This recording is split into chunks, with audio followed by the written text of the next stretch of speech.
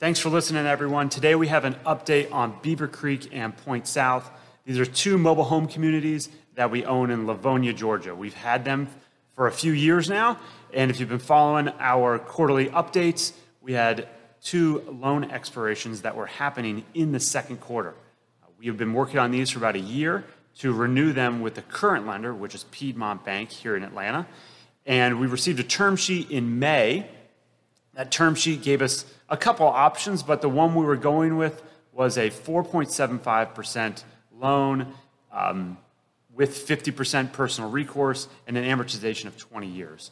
Now that was higher than the loans we had in place. Both deals, although they are separate, had very similar loans in similar times. Those loans were at 4.25% with a 17-year amortization. Now, as we got into May with Piedmont Bank, they ultimately canceled that term sheet, and we were not able to sign the renewal at the end of June. We were excited about that because it was going to be a pretty cheap renewal, and it got us through another 3 years.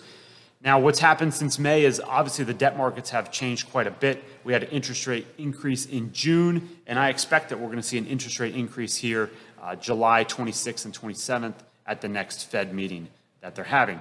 So what we did accomplish was we pushed the loan out 3 months. Now, that's not a lot of time.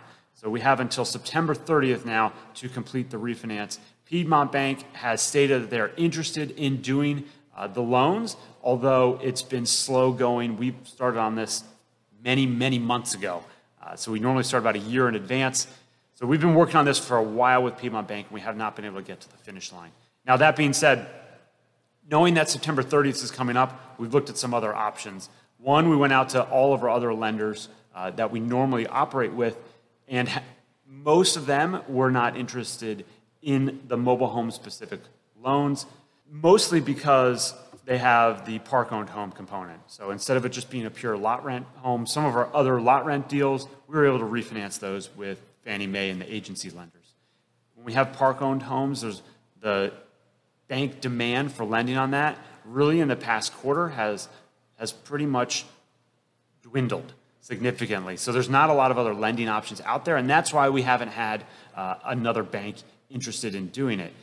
The other option we've looked at is selling the deals. So we have a current offer at $7.5 million, and that would be a very good investment return if we sold that, essentially a 1.6 to 2.0 equity multiple. So a typical $50,000 investment, they'd receive their return of capital back, the deferred prefs that are out there, and then roughly $80,000 to $100,000 additional as profit on the deal.